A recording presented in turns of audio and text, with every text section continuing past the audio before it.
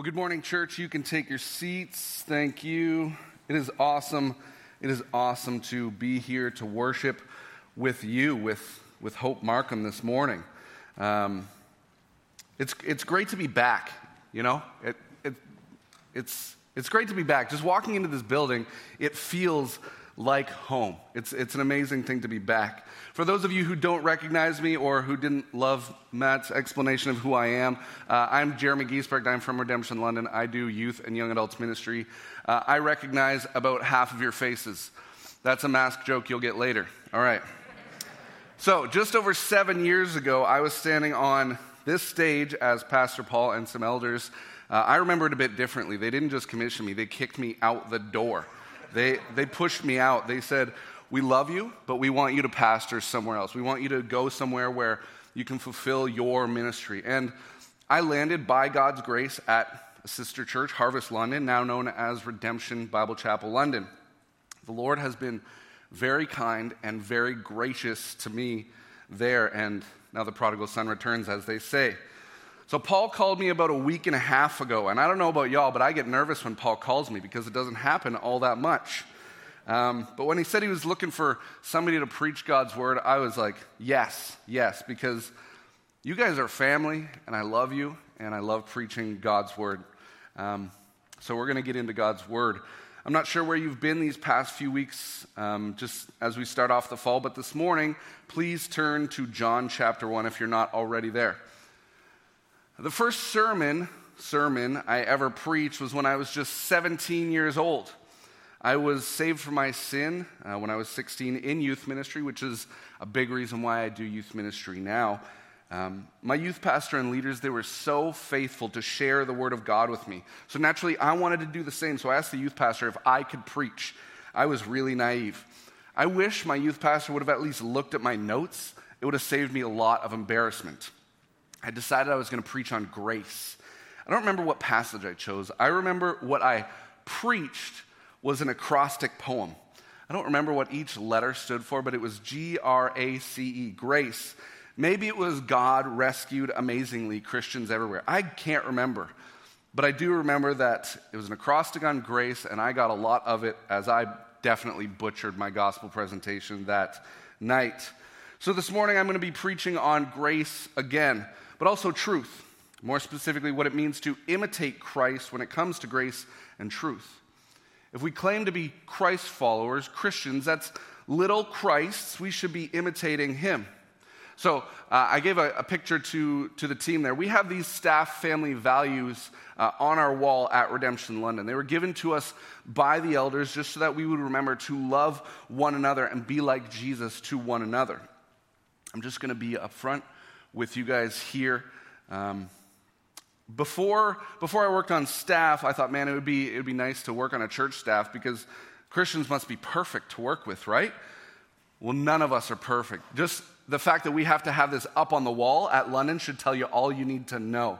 We need reminders constantly to love one another. We are difficult too. I can see by the upper half of your faces, that's not a shock to any one of you, except for Paul. Paul is always a joy to work with, always.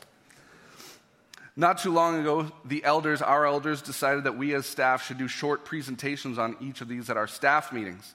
It's a good way to encourage and exhort one another as we seek to do everything to the glory of God.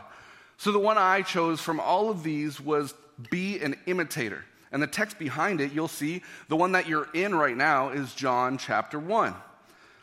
So here's the thing. I'm good at quite a few imitations. I'll do a few for you. For instance, I can do Kermit the Frog, and as Kermit the Frog, I implore you to repent and be baptized.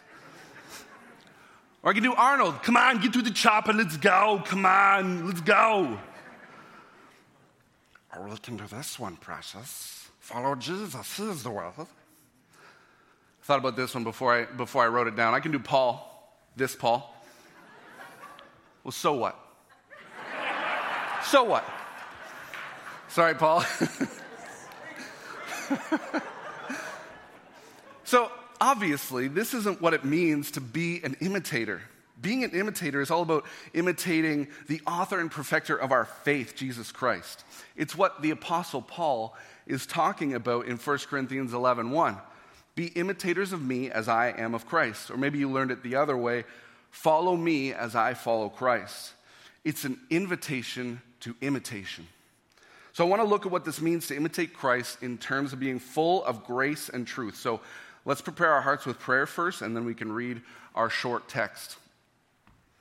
Oh Lord, thank you for your grace and mercy. We are here today to worship you. We have sung your praises, and you are worthy of all of our praises that we give to you, and so much more. So we thank you for this morning we can gather here. What a privilege it is to even gather, Lord. So we thank you. And now, Lord, we're going to continue to worship as we look into your word. So would you have us worship as we listen to what your word has to say? In Jesus' name, amen. So let's read John chapter 1, verse 14. Really short text this morning. And the Word became flesh and dwelt among us, and we have seen his glory, glory as of the only Son from the Father, full of grace and truth. So before we get into what it means to be imitators of Christ, we need to take care of this theological piece. And the theological piece is, who is Christ? Who is this Word became flesh? Why does this matter that he became flesh and dwelt among us? Well, if we don't get that piece, the rest doesn't matter. Because unless you know who you're imitating, you can't possibly imitate someone you don't know. Just like if you asked me to imitate somebody that I didn't know, I would get the accent wrong or the inflection or the language. I would butcher it. So the answer to who is Jesus, how you answer that question is everything. So this is your first point. Who you say Jesus is matters. Who you say Jesus is matters. So in our text, the Word became flesh. Well, who is the Word? Easy Sunday school answer is Jesus. Yes, 3 of you know the Sunday school answer. Perfect. But I want to give you some proof, and I didn't know that Sam was going to read this morning, but look back up to verse 1 with me, okay? Verse 1 to 3. In the beginning was the Word, and the Word was with God, and the Word was God. He was in the beginning with God. All things were made through him, and without him was not anything made that was made. What we have here is John explaining who the Word is before he ever became flesh, as in our passage. He was in the beginning. He's eternal, ever existing before anything else existed. The Word was there. He was with God. I don't have time for the full doctrine of the Trinity right now, but the Word Jesus, the Son, was with God the Father and God the Holy Spirit. There they are in eternity past, existing alongside one another because they are one being, God. And the Word was God. The Word is not some created being. The Word is not some demigod. The Word was and is God. This description of big G God can only fit 3 persons, Father, Son, Holy Spirit. But which one? Well, by process of elimination, we can tell. The Word put on flesh. Well, the Father did not put on flesh. Neither did the Holy Spirit. So by process of elimination, the only one left is Jesus, the Son. But let's dig a little bit deeper than process of elimination. This word in Greek, the logos, I'm sure many of you have heard that before. It has a deeper philosophical meaning of more than just mere words on a page. This logos implies a complete, whole message, God's complete message to all mankind. The gospel, this word, is Jesus, because the gospel is a complete message of redemption from God to mankind. The word Jesus is the full embodiment of God. Listen to Colossians 1, verse 15 to 20. He, Jesus, is the image of the invisible God, the firstborn of all creation. For by him all things were created, in heaven and on earth, visible and invisible, whether thrones or dominions or rulers or authorities. All things were created through him and for him. And he is before all things, and in him all things hold together. And he is the head of the body, the church. He is the beginning, the firstborn from the dead, that in everything he might be preeminent. For in him the fullness of God was pleased to dwell, and through him to reconcile to himself all things, whether on earth or in heaven, making peace by the blood of the cross. That actually sounds a lot like our passage from John 1. Jesus Christ is God. He is the God who put on flesh to take away my sins. Period. End of argument. No caveats will be taken. Jesus is not simply a good man. He's not simply a prophet. He's not simply a historical figure. He's not simply a warrior or a king or a carpenter. He was those things, but not simply those things. He is God. And who you say he is today, it matters. It matters. It matters more than any other decision you'll make. If you say he was just a good man, well, that means he can't take away your sins because there are no good men. All have sinned and fall short of the glory of God. If you say he was just a prophet, why would his words matter any more than Jeremiah or Isaiah? Or if you say he's just a historical figure or a king, why would anything in his life or death be of more importance than King Henry or Martin Luther King? But if you say that he is God, he loved you enough to die for you and to take away your sins while you hated him, that's everything. That's everything. This is not just some intellectual assent. We're not robots created without minds to praise him, but declaring and living as though you love him because he first loved you. He died for you. This is the Logos, the complete message of redemption that God wants to tell you today. And if you've made that declaration, well, now you're able to start imitating him. Because when you declare Jesus as Lord, he takes the old heart of stone out and gives you a heart of flesh. You're a new creation. The old has passed away, the new has come. He brings you from death to life. Dead people, those who will not confess Jesus as Lord, dead people cannot imitate Christ. They can't. They can try and fake it. We know this. We see this around our world.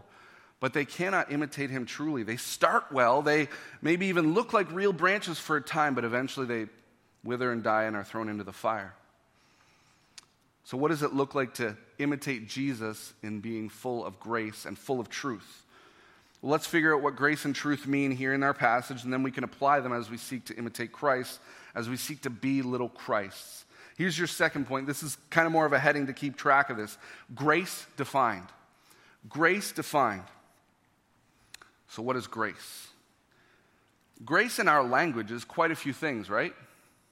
Grace can be a name. Grace can be exhibited as athletes bound around bases or glide across the ice. Grace can be said before a meal. My favorite definition of grace, though, comes from a popular Christian hip-hop artist, Shai Linne. He has a better acrostic than the one I wrote, all right? His is, grace stands for God's riches at Christ's expense. All that God has, the inheritance that the Son, Christ, deserves, we get at the expense of the murder of Christ. The grace we're talking about, the grace that Jesus was full of, is undeserved, unmerited favor. It's getting what you do not deserve. Mercy is not getting what you deserve, but grace is getting what you do not deserve. I want you to think about this definition for a minute. Undeserved, unmerited favor. You don't deserve it. You can't earn it. Ephesians 2:8-9 says it this way: For by grace you've been saved through faith. It is not your own doing. It is the gift of God, not a result of works, so that no one may boast. Grace is something extended to you, even though you don't deserve it. Some of you in this room might be feeling like, wait a minute, I do deserve grace from God. I serve in kids ministry. Do you know what that's like? I deserve grace for that. I've given my life. I've given so many dollars. I'm at church every Sunday when we can be here. But don't get it twisted, friends. You deserve nothing good. I deserve nothing good. Because of our sin, because of my sin, you and I deserve to be punished forever in hell, annihilated off the face of the earth, because we have offended a holy and a righteous God. God owes you nothing. And if you think he does, my friend, you need more grace than you even know. Grace is what God gave us through Christ's death, burial, and resurrection. Grace is Jesus Christ taking that punishment, your punishment, my punishment, on himself and giving you a receipt that says paid in full with a smile on his face because of the joy that was set before him. He endured the cross. That's grace. But Christ wasn't just gracious one time. He was full of grace. Think about your Bible for a minute. Think about it. How many times does Christ, by extension, God, how many times does he give people grace? Think about Jonah. He ran completely the opposite direction, but God did not give him what he deserved, but gave him grace. He deserved to be eaten by sharks, not swallowed by a whale. Right? Peter denied Christ 3 times. And yet Jesus gave him so much grace and even restored him publicly. Think about the woman caught in adultery. She literally deserved to be stoned. The law said so. And yet Jesus extends her grace, even though as the perfect judge of the universe, he could have smote her that day. Jesus is so full of undeserved, unmerited favor for those who will declare him as Lord. Let's move to truth. Your third point is truth defined. So now I'll ask you the question I asked you before, what is grace? So now I'll ask you, what is truth? Well, depending on what room I ask that question today, truth might be different for everybody. Truth is very, very relative today, so much so that it's becoming harder and harder to claim that truth isn't relative because you'll be labeled a hateful bigot. If your truth contradicts my truth, you hate me, and I hate you. That's what our world says. And sadly, this has even crept into the church. It's dividing us more than ever right now. Maybe you felt that. We'll get to more of that in a minute. But truth is literally defined as that which is true in accordance with fact or reality. And some of you are like, you can't use true to define true. Talk to Webster. I didn't come up with a definition, all right? Some truths are widely accepted. For instance, most people believe that 1 + 1 is 2. That's true. Most people believe that the earth is round. For thousands of years, the fact that there were only 2 genders was believed as truth. One songwriter wrote that the only 2 things certain or true in life are death and taxes. Those are the only things certain or true. But when speaking about Jesus being full of truth, the Bible wasn't talking about Jesus knowing every math formula or every fact about every animal. In this case, being full of truth means being full of God's word. Just by one example, the temptation in the wilderness, we know that Jesus knew exactly what the truth was. He was full of truth. He knew what the Bible said. He was able to resist temptation 3 times because he knew that not only was Satan twisting around God's word, but Jesus knew what the scripture said as counterpoints to counter the subtle lies of the devil. And the devil lies subtly, right? Just like in the garden. Did God really say? But Jesus was full of truth. He was full of God's word. Okay, you might agree with me now. But how do I know that all of God's word is true? I'll give you an answer, but you all at Hope Markham are really smart, and I know some of you are going to argue with me that I'm using circular reasoning because I'm going to use the Bible to prove the Bible. Yes, I am. And here's why. Because there's no higher authority than this. Absolutely no higher authority than this. None. So how can I, or why would I want to appeal to something that's not higher than God's word? God's word tells me that his word is true. It says so. Psalm 119, verse 160. The sum of your word, all of your word, is truth. Every one of your righteous rules endures forever. Psalm 119, verse 151. But you are near, O Lord, and all of your commandments are true. John 17:17. Sanctify them in truth. Well, what's truth? Your word is truth. So defined, God's word is the truth here that we need to be full of because it's the truth that Jesus was full of.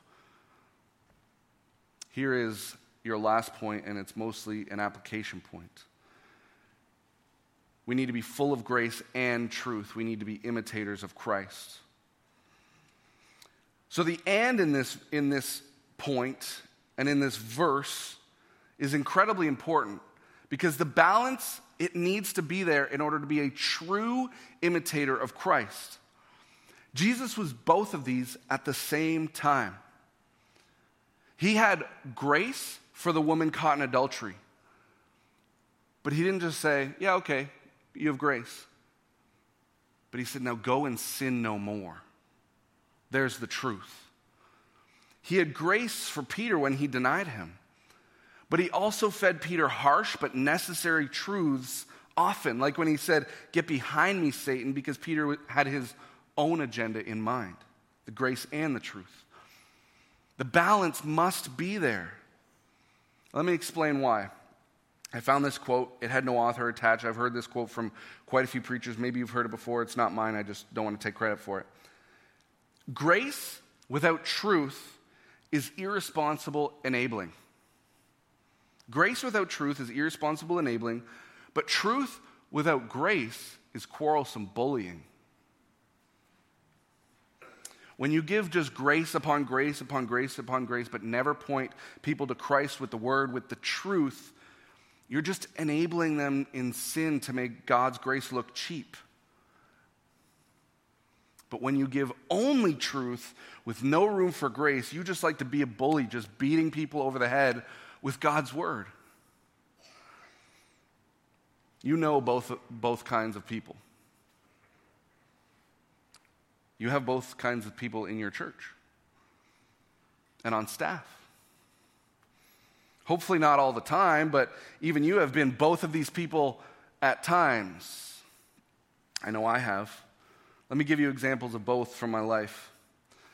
I have zero grace, and the Lord is working on me in this. I have zero grace and all truth for other drivers. Just truth. You should be driving as perfectly as me, and I know you all laugh because you're looking in a mirror right now. I get it. What's the thing you have no grace for with other people? Maybe it's you have no grace for other people at the supermarket as you're waiting in line. You have 16 items. This lane says only 12. You got to get out of there. Maybe you have no grace at home with your spouse. What's the thing you have no grace for with other people? As I was writing this sermon, the Lord has been showing me tons and tons of grace. I've realized more and more my lack of grace for others. And here's the truth. My lack of grace for others is rooted in self-righteousness. My lack of grace for others is rooted in self-righteousness. Well, I work hard. Why doesn't she work hard? I'm wearing my mask. Why can't he? I show up on time for youth or small group or church. Why can't this person? I serve everywhere. Why doesn't that person just serve one place? Our own self-righteousness causes me to show less grace to other people. But can I just be honest? Self-righteousness has no place in the church. It certainly wasn't how Christ treated us, and he was the only one who was ever perfectly righteous and therefore could have been self-righteous. But our selfish, self-righteous attitudes towards other people, towards the church, towards maybe leadership, the Lord is not honored by our self-righteousness. See, God has shown us immeasurable amount of grace in our lives, in all areas of our lives.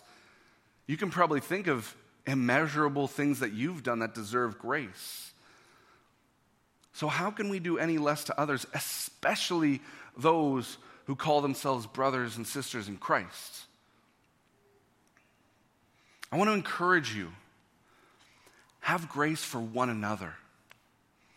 Have grace for one another. Have grace for family and friends who disagree with you. It's happening a lot lately, isn't it? Have grace for others when they don't believe the same thing as you when it comes to masks. Or can I say the V word, Paul? Or the vaccine. Have grace for those who don't believe the exact same thing as you. I'm talking to both sides on that. Don't think that your side is exempt from that. Have grace for ministry leaders There's a new launch to ministry just recently, right? September, new launch to ministry year. Have grace for ministry leaders. We're leading in a tough time. We don't know how everything goes or where everything goes in pandemic ministry. It's new to us too. Have grace. Have grace for Paul and the rest of the team you guys have been through some hard things in the last year. Have grace for Paul and the rest of the team as they try to put the pieces back together. Have grace for yourself as you try, in the power of the Holy Spirit, to follow and imitate Christ. Our self-righteousness in these things will leave us divided, and we know that a house divided will fall. We have evangelical Bible-believing churches publicly shaming other evangelical Bible-believing churches, and this is dividing the church. But grace to one another, even when we disagree, will help us to remember the gospel and how Christ was so good to us. You see, when we only have grace for those who are closest to us, those who are most like us, those who think like us, act like us, look like us, agree with us, it shows how narrow our understanding of the gospel truly is. God gave you grace while you were his enemy. Not giving grace to those who are your enemies show you don't really understand what God did for you. D.A. Carson said it this way: only when we see the depth of our sin, that's the truth, we will be electrified by the wonder of grace. When we see what God has truly done for us, then we'll be more gracious. But there's also this other side of this teeter-totter, the truth part. I was thinking about who I have too much grace for and not enough truth for. I couldn't think of anyone for a while because I tend to be more of a truth guy, just being honest. But you know who I have too much grace for? It's not my wife, because sinfully the truth is a bit quick off my tongue sometimes. No, it's myself. I irresponsibly enable myself in sin because that's what my flesh wants me to do. My sin is I get pleasure from eating. You can have that other bag of chips. Just have grace for yourself. But this is why we need brothers and sisters who can speak the truth in love to us. Notice that's the truth in love, not just the truth in love. Ephesians says this edifies us. When I speak the truth in love to my friends and brothers and sisters, no matter how hard it is, if it's in love, my heart can be right before the Lord. A lot of times as humans, we rely on our feelings to show us the way. Which way do we go? But I've been telling my youth this a lot lately, and my young adults, and I told our congregation this. Our feelings don't matter when stacked against the Word of God. Our feelings don't matter. Are you going to feel bad if you obey God's word and break up with your non-Christian girlfriend or boyfriend? You're going to be sad? Absolutely. But you followed the truth of God's word that says, do not be unequally yoked. Is it going to feel good to tell the truth or be ethical at work, even though you might lose your job? God's word says that lying is a sin, and that includes being ethical. Will it feel bad to lose a friend if you share the gospel? It'll be hard. But that doesn't change the truth of God's word that it needs to be shared. So, question for you: who needs that truth in your life, even if it's hard, because it's the loving thing to do? Yesterday, we did a conference this weekend, a youth conference, and yesterday we walked to a park. And I don't know, grade 6 to grade 12s are like herding cats sometimes. It's true. So we walked to a park, and the park was, I don't know, no farther. It was a bit down the road. There's a park just down this road, I remember. No farther than that park. And the amount of times I yelled at kids because they were on a road was crazy. But I had to give them that truth. Get off the road. You're going to get hit by a car, because it was the loving thing to do. I didn't want them to get hit by a car. So who's that person in your life? Maybe it's your child who needs the truth that they're behaving in a worldly manner, even though they've confessed being a Christian. Maybe it's a family member who needs to hear about their sin and how they're headed for hell. Maybe it's a parent, even here today, who needs to allow their child to leave and to cleave because they're married now, and that part of your authority has ended. Maybe it's a friend who needs to hear that their pride and negativity are not Christ-like. They're justified in how they got there. They've been treated poorly, but their pride and negativity in this is not Christ-like. Maybe it's yourself, and you need to keep telling yourself the truth of God's word, that He will never leave you, He will never forsake you. You are a precious child in His eyes. You don't need to be anxious because He's with you. Maybe somebody needs that exact word this morning. But whoever that is, speak that truth in love. God's word commands us to speak that truth in love. We need to be full of grace and truth. You know, another benefit to being full of truth is, like I said before, resisting temptation. As humans, we often tend to resist temptation like this. I can do this. I can do this. I'll start the diet tomorrow. I'll get on that exercise bike 30 days in a row. I'll read my Bible. I will do it. I will do it. But Jesus, He didn't white-knuckle His way through temptation. He didn't. He was full of God's word. He was able to resist temptation in the desert because He had God's word in His heart and in His mind. Psalm 119:11. Some of you have memorized this verse. It's amazing. I have stored up your word in my heart that I might not sin against you. When we are full of truth, and remember, God's word is truth, we're far less likely to sin against Him. It's easier to remember that God has redeemed me if I read it every single day, or if I listen to it on a podcast every single day. It's easy to remember that He will never leave me, or that He has never left me. Maybe you're in that situation right now. That there is joy in suffering. That somehow in all of this suffering that we're going through, there is joy. That He is sovereign. And we can remember that He is sovereign over everything.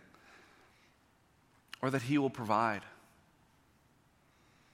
That He's the only way to salvation. That I need to love my enemies and pray for those who persecute me. That I need to show grace for others, especially those of the household of faith. Sadly, I know far too many believers who don't know what the truth is or forget what it is because they can't see it under the dust their Bible is gathering.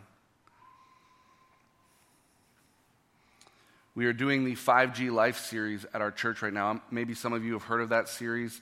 Hope Oakville did it about 6 years ago, and we're doing it right now. And in the 5G life, a Christ follower abides, connects, and shares, and then there's 5 Gs. Oh boy.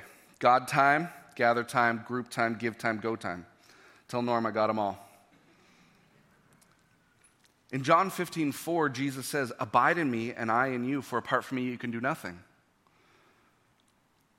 We have to be full of truth. We have to be full of grace. And if we're not abiding with Christ, we can't do either. If we don't have God's word in us, we can't do that. I want to encourage you with that right now. I know you're not in the 5G series, but I would encourage you this morning, abide with Christ. Jesus was full of grace and truth. He was perfectly balanced, as all things should be in Jesus. We're never going to be perfect in showing these to one another. That's the truth. We're never going to be perfect. And that's where grace comes in. When we have grace for one another, we begin to see the gospel through one another. Because we do life together, right? That's a beautiful, beautiful thing when you can see the gospel shining through one another. We also need to speak the truth in love even when it's hard. Because it's how the church is edified, and how God is glorified. So this morning, I don't know where you're at. Some of you, I don't know at all, but God's word remains the same. This morning, let us press on to imitate Christ and being full of grace and truth. Let's pray. Lord, this morning we thank you for your word. As Matthew prayed before, your word is sharper than a two-edged sword, and it pierces, it divides. Your word is truth, and we know the truth of your word, that the purposes for which you have set your word out for, it will not return void. It will accomplish the purpose for which you have put it out. So we thank you for that this morning. Thank you for John 1:14. Thank you for Jesus Christ, that we can imitate him. Once we've declared that he is Lord, then we can start to imitate him. But, oh Lord, we need your help in this. We need your Spirit. We need you working in our lives. Help us, oh Lord, to be full of grace and full of truth as we go from here. Lord, it's really easy to err on one side or the other. Help us, oh Lord, to be balanced in Christ. Not for our glory, but all of this for your glory. In Jesus' name, amen.